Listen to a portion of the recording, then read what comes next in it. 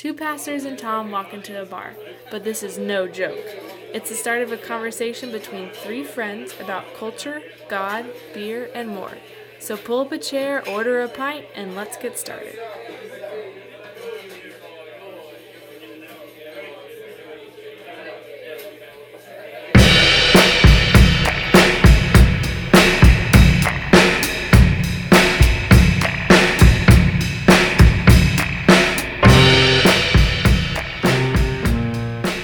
Welcome to Pint Glass Preachers. I'm Tom, and with me as always are Gabe and Josh. So apparently my last intro went a little long. Apparently my brand of humor, something I'd like to call vindictive witticism, is not as appreciated as I thought. Of course, Gabe can ramble on for 45 minutes on obscure philosophers who are only read by individuals hoping to teach philosophy, thus perpetuating this philosophical circle. But I rant for 4 minutes about perceived injustices and I get pushed down.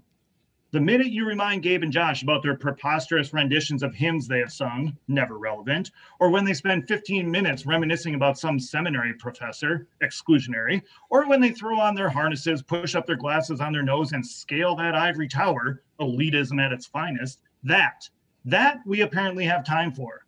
But the minute I'd like to get a word in, they seem to forget that part of pint glass history.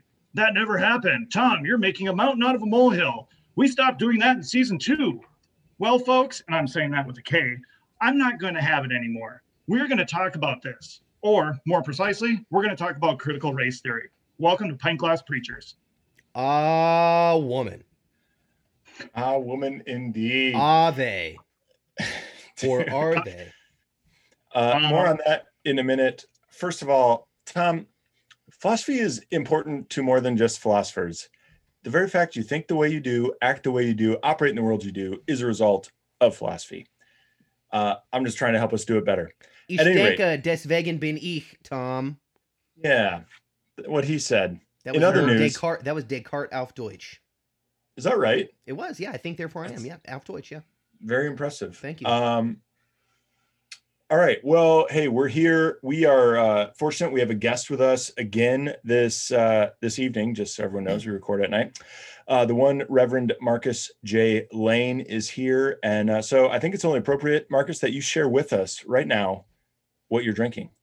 Oh man, very excited. So I am excited. I get to be here for the Thanksgiving potpourri and the CRT. Oh, that rhymed. I didn't even plan that. Rhymes for days from Marcus J. Lane. National CRT and podcaster. potpourri. The Reverend of Rhymes. Can you bring that? Can we start that at ULC somehow? Oh. But what I'm drinking is Michigan's own Bell's Official hazy IPA tonight. I love that beer. Made in Mitten. So good. This is a great beer. It is. Josh, you want to go? What are you drinking? Yeah. Okay, yes. So a shout out to my parents. You might think this is weird considering I'm sharing what I'm drinking, but it'll make sense in 2 ways. One, they drove 4 full days to come visit us for Christmas so that we were safely quarantined in a COVID-free visit. And on the way back, my parents cranked up an episode of Pint Glass Preachers. And if you know anything about this show, I literally bring no fans to the table. No listeners. Nobody who actually cares. You know what the thing is? You take like a weird pride in that, and you always say that. But honestly, I know for a fact like half a dozen people that listen to the show because of you. Oh, so well, I'll take that. You know what? Let me just take a moment and pat myself on the back. Thank you, Gabe. Go crazy. Yep. But I asked my parents. I said, hey, it's the first one in a long time. Is this gonna be the last one for a long time? And there was no response except my mom said this. I just don't know how you guys talk about stuff for like an hour.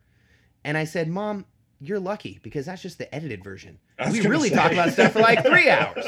So, and there's about 6,000 texts before that. Yes. About that and nothing in between. So right. So Christy Woodrow is no Janet O'Neill. However, with their visit here to the South, the bourbon mecca of the United States, my dad really wanted to pick up some local bourbon. So we went to the old Chattanooga Whiskey Company, and this is their new flagship whiskey, Chattanooga Whiskey 91. So that's what I'm drinking tonight. Thanks, Dad.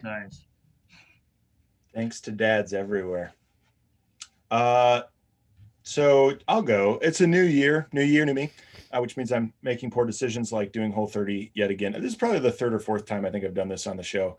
And so it is no booze for me tonight, though I am drinking something fermented. Okay, so then we don't care. Moving on. It's Synergy Raw Kombucha Gingerade. I'm a big fan of ginger flavor in general, and this is an excellent kombucha. So that's what I'm rocking tonight. Hermano Tomas. So go pick it up at your local Whole Foods. I'm gonna stick with the father theme. I know in the last episode I went on a huge rant on my drinks. I'm actually drinking beer tonight because my wonderful wife, for my dad's birthday and for my anniversary and for Advent, got us both, me and my dad, the Costco beer calendar, Advent calendar. Oh yeah. Which was 24 German beers from Germany. Amazing. So I was going to be like, oh, I'm finally drinking beer. And now I've got something completely different that nobody's ever heard of. But it is Perlenberger Pale Ale. And it is not bad at all. So thanks, Perlenberger. I totally forgot that Advent was a German holiday. Weird. Well, it's a German holiday? Isn't it a Christian holiday? What do you mean? I'm just saying, why does the Costco Advent calendar only have German beer? There's beers from around the world. Why can't we? If Christianity is universal, then why can't we celebrate the rich diversity of brewed beverages? Oh my gosh. That's all I want to know. That's all I want to know. Come on, Costco. Costco, you can do better. And I'm really sorry, guys. We probably just lost them as a sponsor of PGP. But Costco, you can most certainly do better. As the one who's been in charge of getting sponsorships for us, I had him on the line, and now that's what I do best, though. I literally cut the line. I cut ties. That's the whole reason we don't have sponsors. Dude, all right. So let's talk about a man, a woman. So on January 3rd, the 177th Congress was commenced. It began with a prayer by Emmanuel Cleaver, representative from Missouri, the Kansas City area. 117th, not 177th, forgive me. 117th Congress was opened, and he began it with a prayer. And at the end of the prayer, he said, "Amen," and "a woman." Gents, how do we feel about this? I didn't know that word was gender based to begin with. I just happened. Here's why you didn't know that, because it's not. It's not. Oh, good. Woo. Yeah. I've been on this high horse when it comes to etymology for a very long time now. And what I mean by that is I don't think, with a few exceptions, right? Like when you've got, let's just say Spanish, where you have Latino and Latina, right? And there's like gendered terms. You know, when you look at a lot of languages, Hebrew in particular, like the masculine, feminine, and neuter cases don't necessarily designate gender. And so I think a lot of language operates this way, right? The word for Holy Spirit in Hebrew, Kodesh, Ruach, is feminine. Wait, isn't it? It's feminine. I'm pretty sure it's feminine. Yeah, it is feminine. You. Same with Pastor wisdom. Josh, everybody. Yay, here we go. I'm just firing on all cylinders here, folks. Same with the word Sophia, or wisdom. It's a feminine word, right? But we don't necessarily gender the Holy Spirit as female, or gender wisdom as entirely or purely feminine, right? And so I think if we go reading into etymology of language through a 21st century critical lens, you like that? How I segued that into our topic for tonight? That was really good. Yeah. Then I think sometimes we actually end up doing a disservice to the formation of those languages in the first place. And this is one such example. Perhaps maybe not. I mean, it's quite negligent, obviously. But to take the word amen, which just simply is a verb of assent, right? Let it be so. Yep. That's try a Hebrew word for like surely. Right. Yeah. Just because in English it's amen or amen, that actually has nothing to do with gender. So let's not try so hard. I agree. Although, and maybe we'll get into this a little bit later, but I know we've talked, and it's maybe not, well, this will be part of the conversation later too. Maybe it's not fair that we even talk about it, but like the whole Latino, Latinx conversation has always been a little weird to me, in that like my Latino friends in Texas were like, yeah, I don't know why a bunch of white people want me to say Latinx. But I also know there's different circles within the Latino community that would disagree with that. So it ends up being pretty interesting conversation as we think about etymology and gender and language. This was not as funny a conversation as I thought it would be, but No, it got nevertheless, serious real quick. And I blame interesting. myself It for really that. did. I'm really sorry. It's okay. It's okay. Either way, to this fine representative from the great state of Missouri, Representative Cleaver, you're loved, but this was ridiculous. It's just silly. There's just no other way to put it. Can I just throw one more thing in real quick? Yeah, please. As a disclaimer for not only our conversation tonight, but also on behalf of this. What did you call him? He's not a senator. He's a representative. Representative. That's right. That's right. Folks listening to Pint Glass Preachers, this is not an attack on Christianity. Okay, this is not like a militarization of language against the Church Catholic. So, yes, let's laugh at this. Let's poke fun at it. Let's go ahead and, well, just show it to be what it is. Just wrong. But let's not treat it as if this is like some intentional attack on the church to undermine Christ. I think what we can do is, why don't we just, I think if we could come together and maybe just sing a song, maybe we could open up our hymnals and sing together. I caught what you did there. I was like, there's going to be a joke. Yep. And there it was. Hidden in there. Well, friends, those are our thoughts. We are now all going to be the guys that make videos in our trucks wearing Oakley sunglasses with American flag bandanas. Affliction t-shirts. Affliction t-shirts with Monster Energy leg tattoos. Rhinestones on my iPhone case. And we're going to tell you snowflakes to toughen up. All right? No more of this nonsense. A woman. No, thank you. This is America. America. So with the... What? No room for Marys in here. All right. So with that said, we're going to go and head into our real conversation tonight. We're going to talk critical race theory. We've got Marcus here, world-renowned expert. He specifically asked us not to say that because he is in no way an expert, but he is a very thoughtful guy and a well-read guy. And so once read a book about this. Chairman Marcus Lane. And grateful to have his voice with us for this episode. So stick with us, folks. We'll be back after the break. It's pretty amazing you made that joke with kombucha on your breath.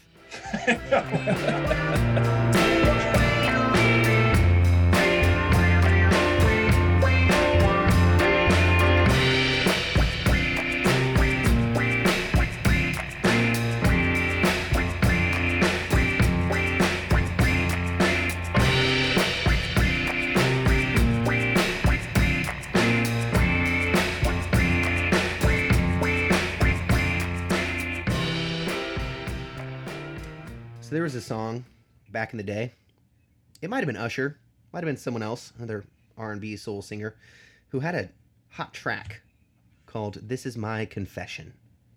Maybe it was D'Angelo. It was Usher. It was Usher. Okay, good. I was right. Usher. Okay. Yeah. Okay. So I need to take it back in the serious tone. Okay, please. So here's a confession that I have to make. Shout out to Usher. He's from Chattanooga, by the way. So the connection is Is he there. really? Yeah. I had no idea. Yeah, he's actually a huge philanthropic benefactor of certain neighborhoods in Chattanooga. So, yeah, there you go. Fun fact for the day. However, over the last 8 years... Are you sure not thinking of My Confession by Josh Groban? That's probably it. You got me. Over the last 8 years, I have become a neo-Marxist, critical race theorist, white-hating something. And I'm so sorry that I can't even self-identify. I can't really attribute identification to the work that I've been about. I just don't know who I am anymore. But I know that that's the worst kept secret in the world. You're right, because it's actually pretty obvious. However, it is quite funny that we're talking about critical rice theory. Brown rice, white rice, jasmine rice, basmati rice. All rice matters, Josh. All rice matters. Wild rice matters, okay? No, but for real though, getting into this conversation about critical race theory, it is pretty funny to me that I didn't know. Like, literally in the last 12 months, people have accused me of being a neo-Marxist, have accused me of being a critical race theorist, and I literally had to Google that term because I did not know what it meant, despite the fact that my professional career up to this point has largely been devoted to racial justice. So I'm so glad that Chairman Marcus is with us this evening because I want to know what it means. Am I a critical race theorist? Am I a neo-Marxist? Am I undermining the very fabric of this great nation? America. Ba-ba-bum. If you're asking the question, I think the answer is probably yes. That's fair. That's fair. So, And All right, good episode. great episode, everyone. Great job, everyone. Text in your comments or questions or reactions to me undermining the fabric of America to 612-208-6258. All right, so Chairman Marcus, why don't you walk us through? Let's give everybody a working knowledge of what critical race theory is, and please dumb it down for us. all right. So as much as I'm being referred to as chairman or expert, I'm in no way an expert on this subject. I just like to read. That's about it. 5-wing 4. I'll just flex on them for a second. That was an Enneagram reference for anyone No. out there. Sorry. What? Sorry, the Josh. Enneagram ruins everything. Why do you have to bring this up? It ruins. All right. Sorry. But anyway, so I really kind of started doing some homework on this subject, really kind of because I was asking the question. I was like, okay, everyone seems to be throwing out, particularly in conservative Christian circles, which I am a part of, by all admission, is like, oh, critical race theory, and is being thrown out as this sort of boogeyman term, as this thing that is the fundamental threat to the American way of life, and frankly, not only that, but like a fundamental threat to Christianity. So I was like, okay, like what is this? What is critical race theory? And so I guess sort of the most basic definition that I would give is that critical theory in general, particularly we're kind of talking about critical race theory, but critical theory is really kind of a framework for how we examine the development of society, right? So it's a framework for considering, right, how we consider the development of laws, how we consider the development of what is normal, right? How did what's normal become normal? Right? It's this framework for considering what is the historical development of our society. So like if you Google critical race theory, the basic Wikipedia definition you'll get on it is critical race theory is a theoretical framework in the social sciences that examines society and culture as they relate to categorizations of race, law, and power, right? So it's just sort of this examination of how have different races been treated in the history of our country by our laws and power structures that are at play. Okay. The way, and I like how you said it, kind of the basic Wikipedia way. The way that I'm hearing it in the news, the way I'm hearing it in general, is that the way I've been taught about our history, about our power structures, about our society, has all, we think in America here, it's all apple pie and amazing awesomeness, and all the bad things are in the past.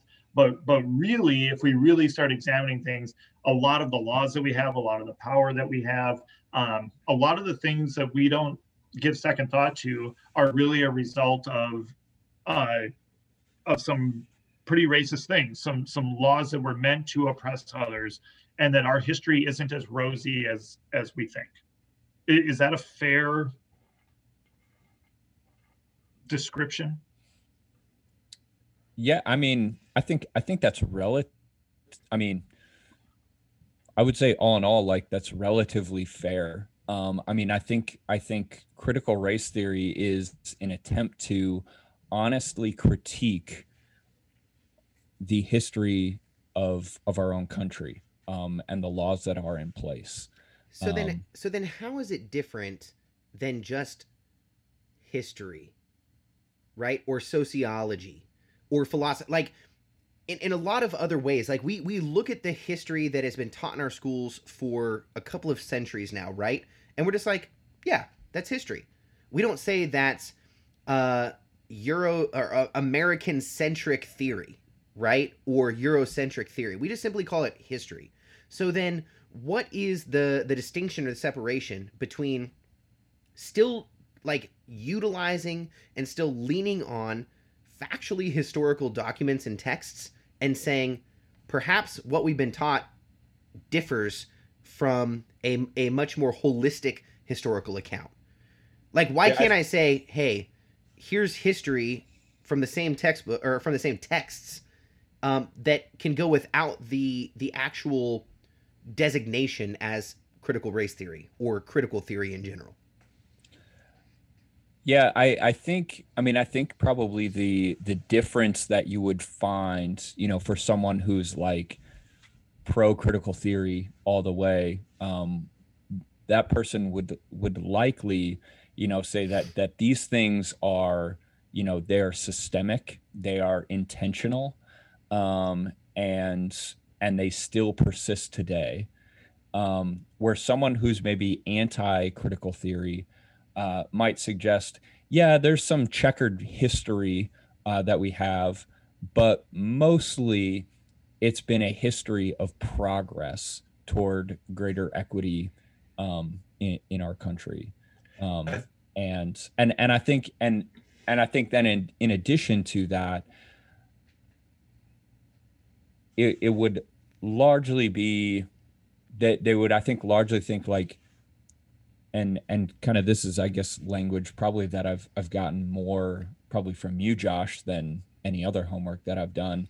It would be because more. Apparently, I'm a critical race theorist, so I'll just admit to that. You're I finding guess. out. On this working definition, I for sure am that. So go ahead, continue. Yeah, and I think, but anyway, I think it would be folks who are maybe a little bit more advocates of the kind of colorblind, like we just want to be colorblind, right? We just want to treat people as people. And while that's maybe noble to a certain extent, it, I think, maybe ignores a lot of the way that our history shapes reality for many Americans.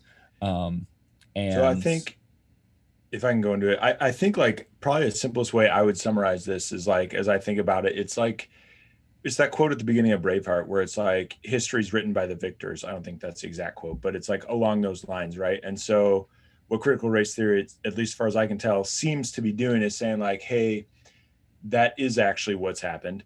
And so we need to understand our history and our society now through the lens of different experiences, like through the lens of the different experiences, depending on who you are as a person, in particular, oftentimes through your racial identity. So how is your racial identity determined your experience of this society and your experience throughout history? So it's saying like, history is not neutral. It's saying, how can we understand it through these different lenses of experience? Yeah, I think that's a pretty fair way of describing it. And I think it's worth noting, like, so like critical theories are an incredibly broad field. It's not this sort of like monolithic groupthink where everyone who, readily claims the label of I'm a critical theorist automatically thinks the same. I'm glad you brought that up because if you go out there and Google this as I did, one of the criticisms that you'll read right away is that if you're a critical theorist or if you're not, it's absolutely, and I guess pun intended, it is an absolute black and white. If you're a critical theorist, race theorist, it is all white people ever and today and forever are evil, and all people who are of color are not, and everything that has happened is bad. Or it's the flip side. No, it's not as bad as you thought. That all happened a long time ago, and we've been puppies and rainbows since at least the Civil War, And so I think that's one of the criticisms. And to your point, this is such a broad thing. It is not just one thing. Well, and, Right. and No, dare I and- make a correlation, and I'm curious to see how this lands with you guys, right? Or even with you listeners to this episode. So the Industrial Revolution, generally seen as a good thing or a bad thing?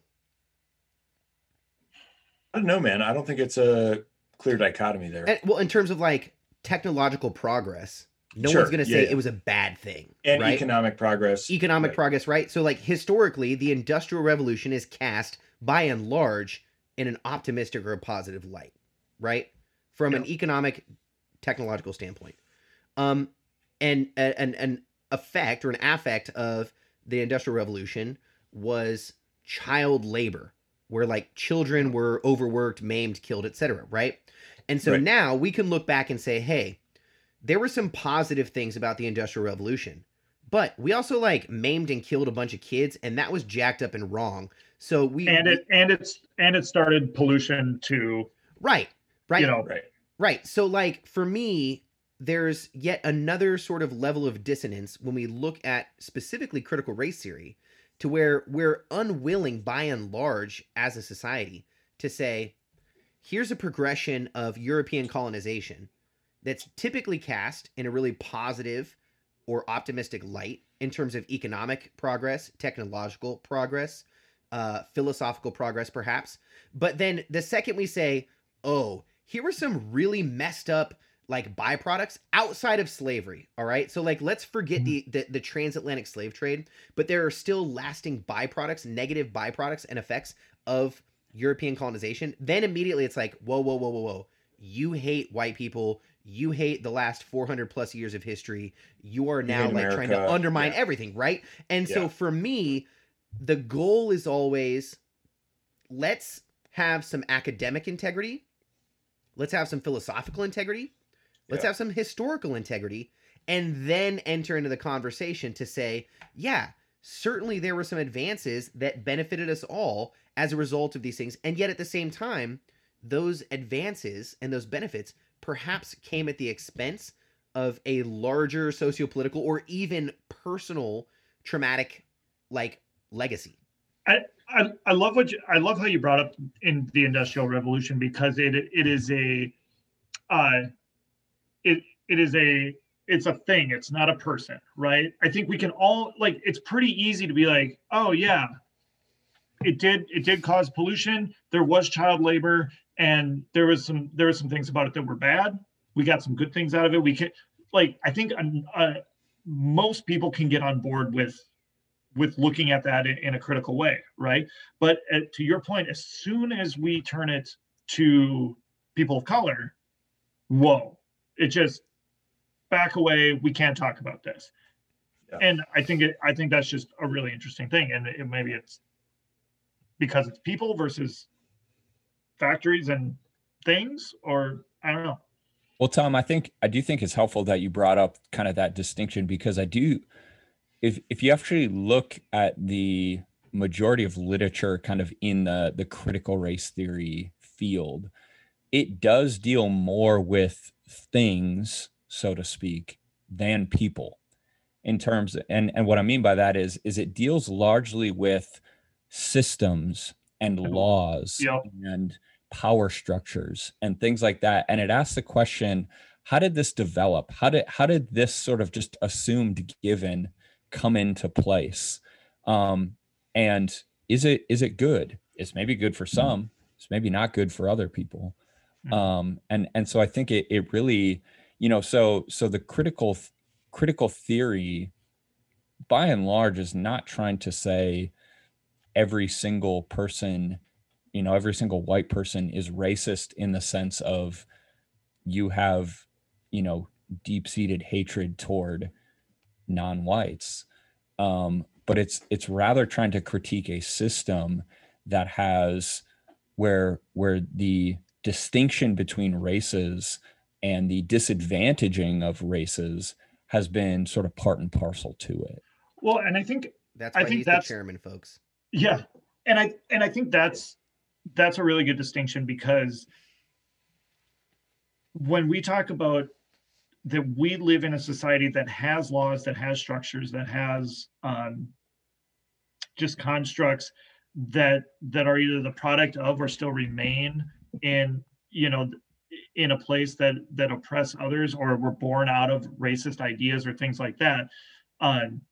To be able to separate the two and say these things exist, we live in that society, we have to understand that, you know, open our eyes to that.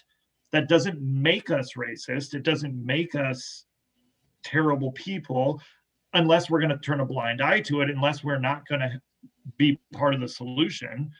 I think that's an important thing. And I think it goes to, I don't know, this is the way I felt, Josh, you and I have talked about this, but sometimes I feel like the rhetoric around this, and maybe this is my own defensiveness or whatever, and a lot of other people's defensiveness, is it does seem sometimes like it's more attacking me. I'm like, I didn't have anything to do with the Industrial Revolution. I drive a car and that's great, you know? Right. But like, don't attack me. Okay, yes, I live in a society with factories. I get that. I'm trying to do something about it. You know, and I think that's where people pull away from the conversation or get really defensive or get really angry about it, is because it seems like a personal attack when they view themselves as not right. racist. So perhaps a helpful analogy for our conversation, and this is not mine, I claim no proprietary insight in this. It's actually from the Racial Equity Institute, based out of, I believe, Charlotte, North Carolina. But anyway, you know, Charlotte, yes, the birthplace of anti-racism. Yes, that's right. So they they literally have this really, really helpful analogy when talking about exactly sort of what we've been dancing around for the last few minutes. And they call it the groundwater analogy. All right. And so when you think about racism, some people like to use the term pollution. Okay. This is all the toxic air that we've been breathing in. So it's going to affect all of us, our bodies, and how we move about, right? That's cool, but it doesn't really get to the heart of really what the issue is. To Marx's point, systems and things, and to what you just described, Tom, right? Taking the personal defensiveness, the personal fragility, the personal attacking, whatever you want to call it, and removing it to say, what can we look from an actual, systemic, sociological, philosophical, theological, scientific, perspective, right? Pulling a Stugatz. But the groundwater analogy is this, right? If we're talking about racism, let's just say that, well, what's a popular lake in the Michigan area or the Minnesota area? Is there like a really famous Michigan? Lake Michigan. Michigan. There we have it. So say all of a sudden, Gabe, Tom, and Marcus, you guys are just walking around Lake Michigan looking for some Petoskey's. Yeah, right? There you go. See? My cultural relevance is shining through. What's up, my fellow youths? That's right. And you see a dead fish while you're looking for Petoskey. Oh, man. Right? You're going to be like, oh, what happened to that fish? You go back home and you come out the next day. Stop. Yeah, I muted myself. It was a really good mute, too. Thank you. I appreciate that. Now it wasn't a good mute because you just, well, anyway. Okay, so I see the dead fish. I go home. Right? You come back the next day, you see 10 dead fish. And you're like, this is really weird. What's going on? You leave and you come back next summer to Lake Michigan, perhaps to Camp Arcadia. Hashtag Chip May. Hope you're listening. And all of a sudden, you just see thousands of dead fish on the shores of Lake Michigan, right? You're going to say, man, something is going on with this fish, right? And so the analogy works this way. First thing that when we talk about things like racism, we look at the fish and we say, what's wrong with the fish? Why are they dead? Right? Why have they washed up on shore? They must have done something to deserve this. They must have done something wrong. They ate the wrong food, whatever. And we realize, if it's not just one fish or 10 fish, but an entire lake of fish, perhaps it's the water itself. So then we go and we look at the water and we say, okay, let's test the water. Are there pollutants in the water? What's going on? Something must be wrong with the water. So the fish is the individual. The water is, say, just kind of like what we can see, how we're interacting as people with each other, right? Mm-hmm. And you're looking at the water and you're looking at the fish and you're like, something's wrong with the water. But they're like, wait a second. Where is this water coming from? Well, and it's all Gary's fault. That's what it is. Gary. In this specific example, it's Gary's fault. It's Gary. That's his Gary, fault, right? Indiana is the reference there, not a Yes. guy named Gary. Yes, Just Gary, keeping Indiana. everyone Yes, thank up you. to speed. Appreciate that. So essentially, to distill it down and shorten it, because I've already gone too long on this, is they say, let's not look at the fish, because that's how our social services tend to work, right? You're poor and you're a person of color. What's wrong with you? Why are you sick? Why are you homeless? Why are you dying? Let's not even look at the lake itself, but instead let's look at the groundwater which feeds the lake, which is ultimately feeding the pollutants, which is then hurting or killing the fish and causing them to come on shore, right? And so when we look, typically when we enter into a conversation around racism, it's this like interpersonal, I'm walking on the shores looking for Petoskey's, here's this dead fish. There's immediately a dichotomy between, or a binary between the two of us, right? And then, well, you know what, guess what? I need to help the fish. So I'm going to think of ways that I can treat the water, or I can warm the water, or add more food to the water, or make sure these poor fish just don't die. But what I'm unwilling to do, or typically doesn't happen, is to say, let's look at the groundwater which feeds the lake and says, what is it that's actually introducing toxins or pollutants into this body of water, which is then killing some of these fish, or all these fish, right? And I think that's a really helpful analogy that they've come up with, because it moves beyond the interpersonal. It moves beyond even like social services, or saying like, maybe it's just because I, Josh Woodrow, as a white dude, have more money, so I'm going to help out the poor black kid in the hood, right? To then saying, perhaps there's something that's been in the groundwater for such a long enough period of time and to such an extent that it's actually created a lake in which kills off either some fish or all the fish. But if the fish just graduated high school, got a job, and didn't have a child out of wedlock, he would succeed. That's it. That's exactly it. You're right. It's all, but I mean, I know you joke about it, but right? But that's typically the narrative, that's literally right? the exact argument I hear all the time. It is. It's put on the fish. But we never yeah. look at the groundwater which feeds the lake, which then impacts the fish, right? Yeah. And the other question then remains, so then like, how are some of us who are swimming in the same lake unaffected? Doing fine. Why aren't we up on the shore dead as well? So I don't know. That's a really helpful analogy that I picked up from them, because it really gets beyond some of these like initial roadblocks, I guess, to this conversation where people are going to get defensive, or to say like, hey, it's either like we got to get rid of the whole lake, much less, the whole planet, because it's all of a sudden turned into a personal attack on me. It's like, no, let's look at that thing, kind of like what you said earlier, Marcus. Yeah. I'm going. I have some critiques and thoughts on that, but I think it's actually be helpful to get at them if we go through some sort of more like detailed understanding of critical race theory. So sorry, Marcus and Tom, but I'm going to move us forward. We have our like sort of working definition of critical race theory here.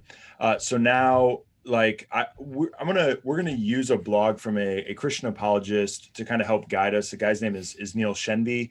He's kind of impressed by his bio. He's a really thoughtful guy. He has a PhD in what's it called, theoretical chemistry or something, which I didn't even know was a thing. Theoretical chemistry. He got at UC Berkeley. So a very sharp guy, but is a homeschool dad now. Liberal, UC Berkeley. Well, I mean, you'd think that's actually where he became a Christian. I'm just kidding. That was a joke. I'm sorry. So, okay. At any rate, he's a homeschool dad now who also dabbles in apologetics and really is pretty thoughtful. Although I think I can say I don't agree with everything he's written on critical theory, but I think he gives us a helpful outline to walk through. So let me just start. He has 5 premises. So let's just go through them real quick. So his first premise in kind of like unpacking critical theory is this. Our individual identity, who we are as individuals, is inseparable from our group identity.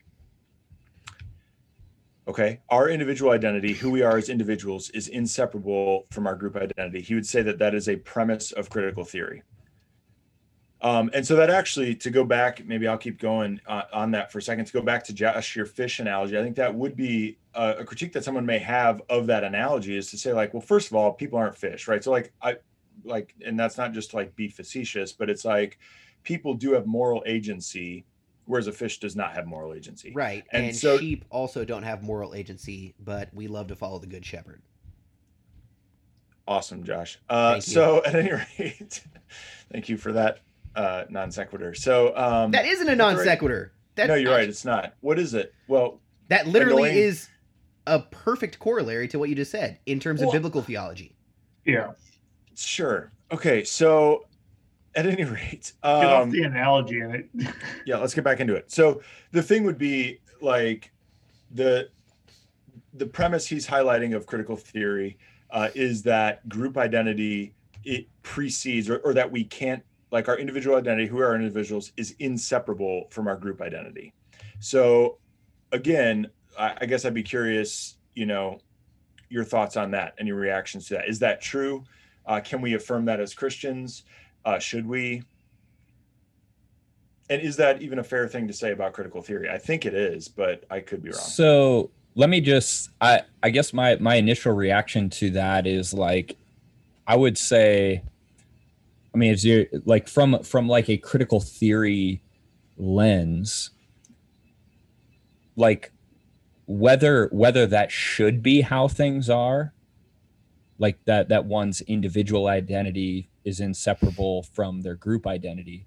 The critical theorist would say, if you simply examine history and you examine, like, for example, I mean, you just examine the way blacks have been treated in America, whether or not that should or shouldn't be the case does not change the fact that it has been the case. Right. And so it seems, I mean, again, it seems to me as Shenvi is kind of making, kind of this, sort of talking about these, these different premises of critical theory. It's like, well, who's responsible for the whole individual versus group identity thing? The critical theorist would say, that's our history, is we have lumped people into groups based on the color of their skin and treated them certain ways and drafted different laws and policies that affect people differently based on the color of their skin. Whether you think that's good or bad doesn't change the fact that it happened. Okay. And how is this any different from just sociology in general, or even anthropology in general, right? Well-respected fields, basically taken at face value in terms of their scientific integrity or their academic integrity, right? Like, socialization is a real thing. Culturalization is a real thing. Anthropology is a real thing. And those are all embedded in group dynamics that would say that as an individual, you are shaped and formed within the community, the broader culture, the religious institution, or lack thereof, that you actually, move about and have your being in.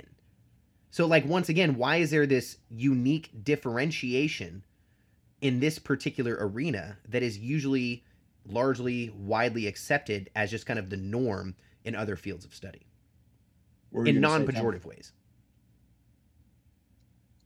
I wanted to dive a little bit more into the way Josh just said. It made a little bit more sense in terms of who I am is shaped by the country that I was born in, the fact that I am a male, the fact that I'm white. My worldview is shaped in a lot of ways, but it doesn't also define me either. That's the question. Yeah. Is it determinate? Yeah, because from what you just read, it sounds like, well, because I'm a white male, I am racist, hate black people, and am only looking out to do bad things. Yeah. And I would say then I am an outlier. Yeah. And I think that would be the argument against this, is to say, like, the concern is like, okay, it does seem inescapable that certainly historically people's group identity, there were laws against them based on the color of skin, et cetera, et cetera. But I think the argument now would be to say, okay, well, those laws don't exist anymore. And so now it's like people are treated based on their individual life. And so quit trying to group everyone in these different groups. That's what's causing the problem. So I don't know if this is, well, I think it will be helpful, but maybe it's not. So say Chairman Marcus decides to move over to the land of Chairman Mao all of a sudden, right? He uproots his entire family and moves to mainland China. Are people going to say, when he arrives, be like, oh, hey, look, it's Chairman Marcus Lane? Or are they going to say, hey, look, here's an American, in the way he talks, the way he acts? Right. Right? Like, they're not going to say, oh, hey, here's Marcus. They're going to be like, look at this American, right? And we see that from everywhere. I mean, this isn't just unique to America, but it really is a pretty clear example in my mind, which is like, Sure, Marcus is an individual. Vanessa is an individual. Jude and Della are individuals, right? And yet when they are pulled out of that sociological context and are replaced or placed in a different one, right? Or moved to a different one, they still carry that baggage with them. Their group identity comes with them. I mean, yeah. Right? So like, once again, it's just sort of, I mean, it's de facto in a sense. And yet when like antagonists against critical race theory are saying like, no, that just simply doesn't hold true. But I would argue that it does in much broader levels than we're willing to admit or engage with. I mean, I would say, I mean, and like where Shenvi is coming from, he's saying like that this, and I think he has a point here, is like that this is like sort of against a Christian ethic to treat people based on group identity versus as individuals. Like that's like not Christian. And I'd be like, yeah, that's, I mean, I think he has a point there. Well, to go to Josh's thing, you're either sheep or goats. Like, well, I mean, the nuances. I actually like. I think this comes up quite regularly within Christian conversations, right? We like to quote St. Paul and say there's neither Jew nor Greek, male nor female, and et cetera, right? A stripping away of the individuality for group dynamic when it comes to the body of Christ. But we would always say like, no, but that doesn't erase me as Josh Woodrow. It doesn't erase me as a white guy. It doesn't erase me as an American, right? And yet at the same time, like you see within our own theology that it is the paradox of being both and. I am a Christian. I am in the body of Christ. So therefore, I am necessarily associated with the group. It's not just convenient when I want it to be. That is my identity. Right. But at the same time, I'm also an individual, have individualized experiences. But I'm going to associate more so with the body of Christ than I am with Josh. But I'm not going to say either one can be eliminated or rent apart from me, that it comes part and parcel. And so therefore we have to actually engage with who I am as an individual and who my people are, right? Like as a Christian, I'm engrafted, at least biblically, I'm engrafted into Israel. I am not Jewish. You know what I'm saying? But yet I become part of this group dynamic simply because of the identity that comes through faith. And I can't dissect that. Otherwise I end up dissecting who I am as a child of God. When I would say like, I mean, I think at the end of the day, like the only person who can truly deal with people as individuals, like fully, is God himself, right? It is God in Jesus who graciously deals with me, not on the basis of group identity, but as Marcus, the sinner. But that's where the church then can't lean to, and I forget Chairman Marcus, who alluded to this, right, I think it was Chairman Marcus who talked about the colorblind approach, right? But like that's where in my opinion, and in a lot of, I'll just say critical race theorists' opinions, that particularly Americans white Americans make the jump to then say, you know, oh, but so then I'm just going to be colorblind and I'm not actually going to affirm your ethnic identity or your unique lived experiences at all. I'm just simply going to erase them because, yeah, we'll just leave it up to God, right? God doesn't see color, so I don't see color. When fundamentally, that's actually unbiblical and inaccurate. So then let's move that actually, Josh, because that ties in next to the next premise that he highlights of critical race theory that I think you teed us up well for. So his premise number 2 is this: oppressor groups subjugate oppressed groups through the exercise of hegemonic power. Oppressor groups subjugate oppressed groups through the exercise of hegemonic power. Hegemonic power is the ability to impose your group's values, expectations, and norms on the rest of society. That also seems like nothing new from all of history. Yeah. And this is something, I mean, on that same blog, as you kind of go a little bit further, like Shenvi himself affirms that this is a thing that happens. Yeah. Well, so I think though, if we tie that into Josh's thing, right? Because this ends up being like how hegemonic power works, like that it's not like, let me say this real quick. So like In this way, hegemonic power is distinguished from money or influence or mere numbers.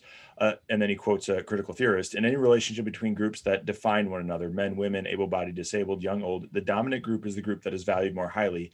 Dominant groups set the norms by which the minoritized group is judged. And so if I line that up somewhat similar with what Josh is saying in terms of people who are like, well, I'm just colorblind, is it would seem to me that the critique of someone saying they're colorblind is them saying like, hey, they're setting the standard for what's normal. They're setting the standard for how we're supposed to see things. And so that's the issue, is that they're determining that standard. With an underlying premise of a complete and perfect balance of power, right?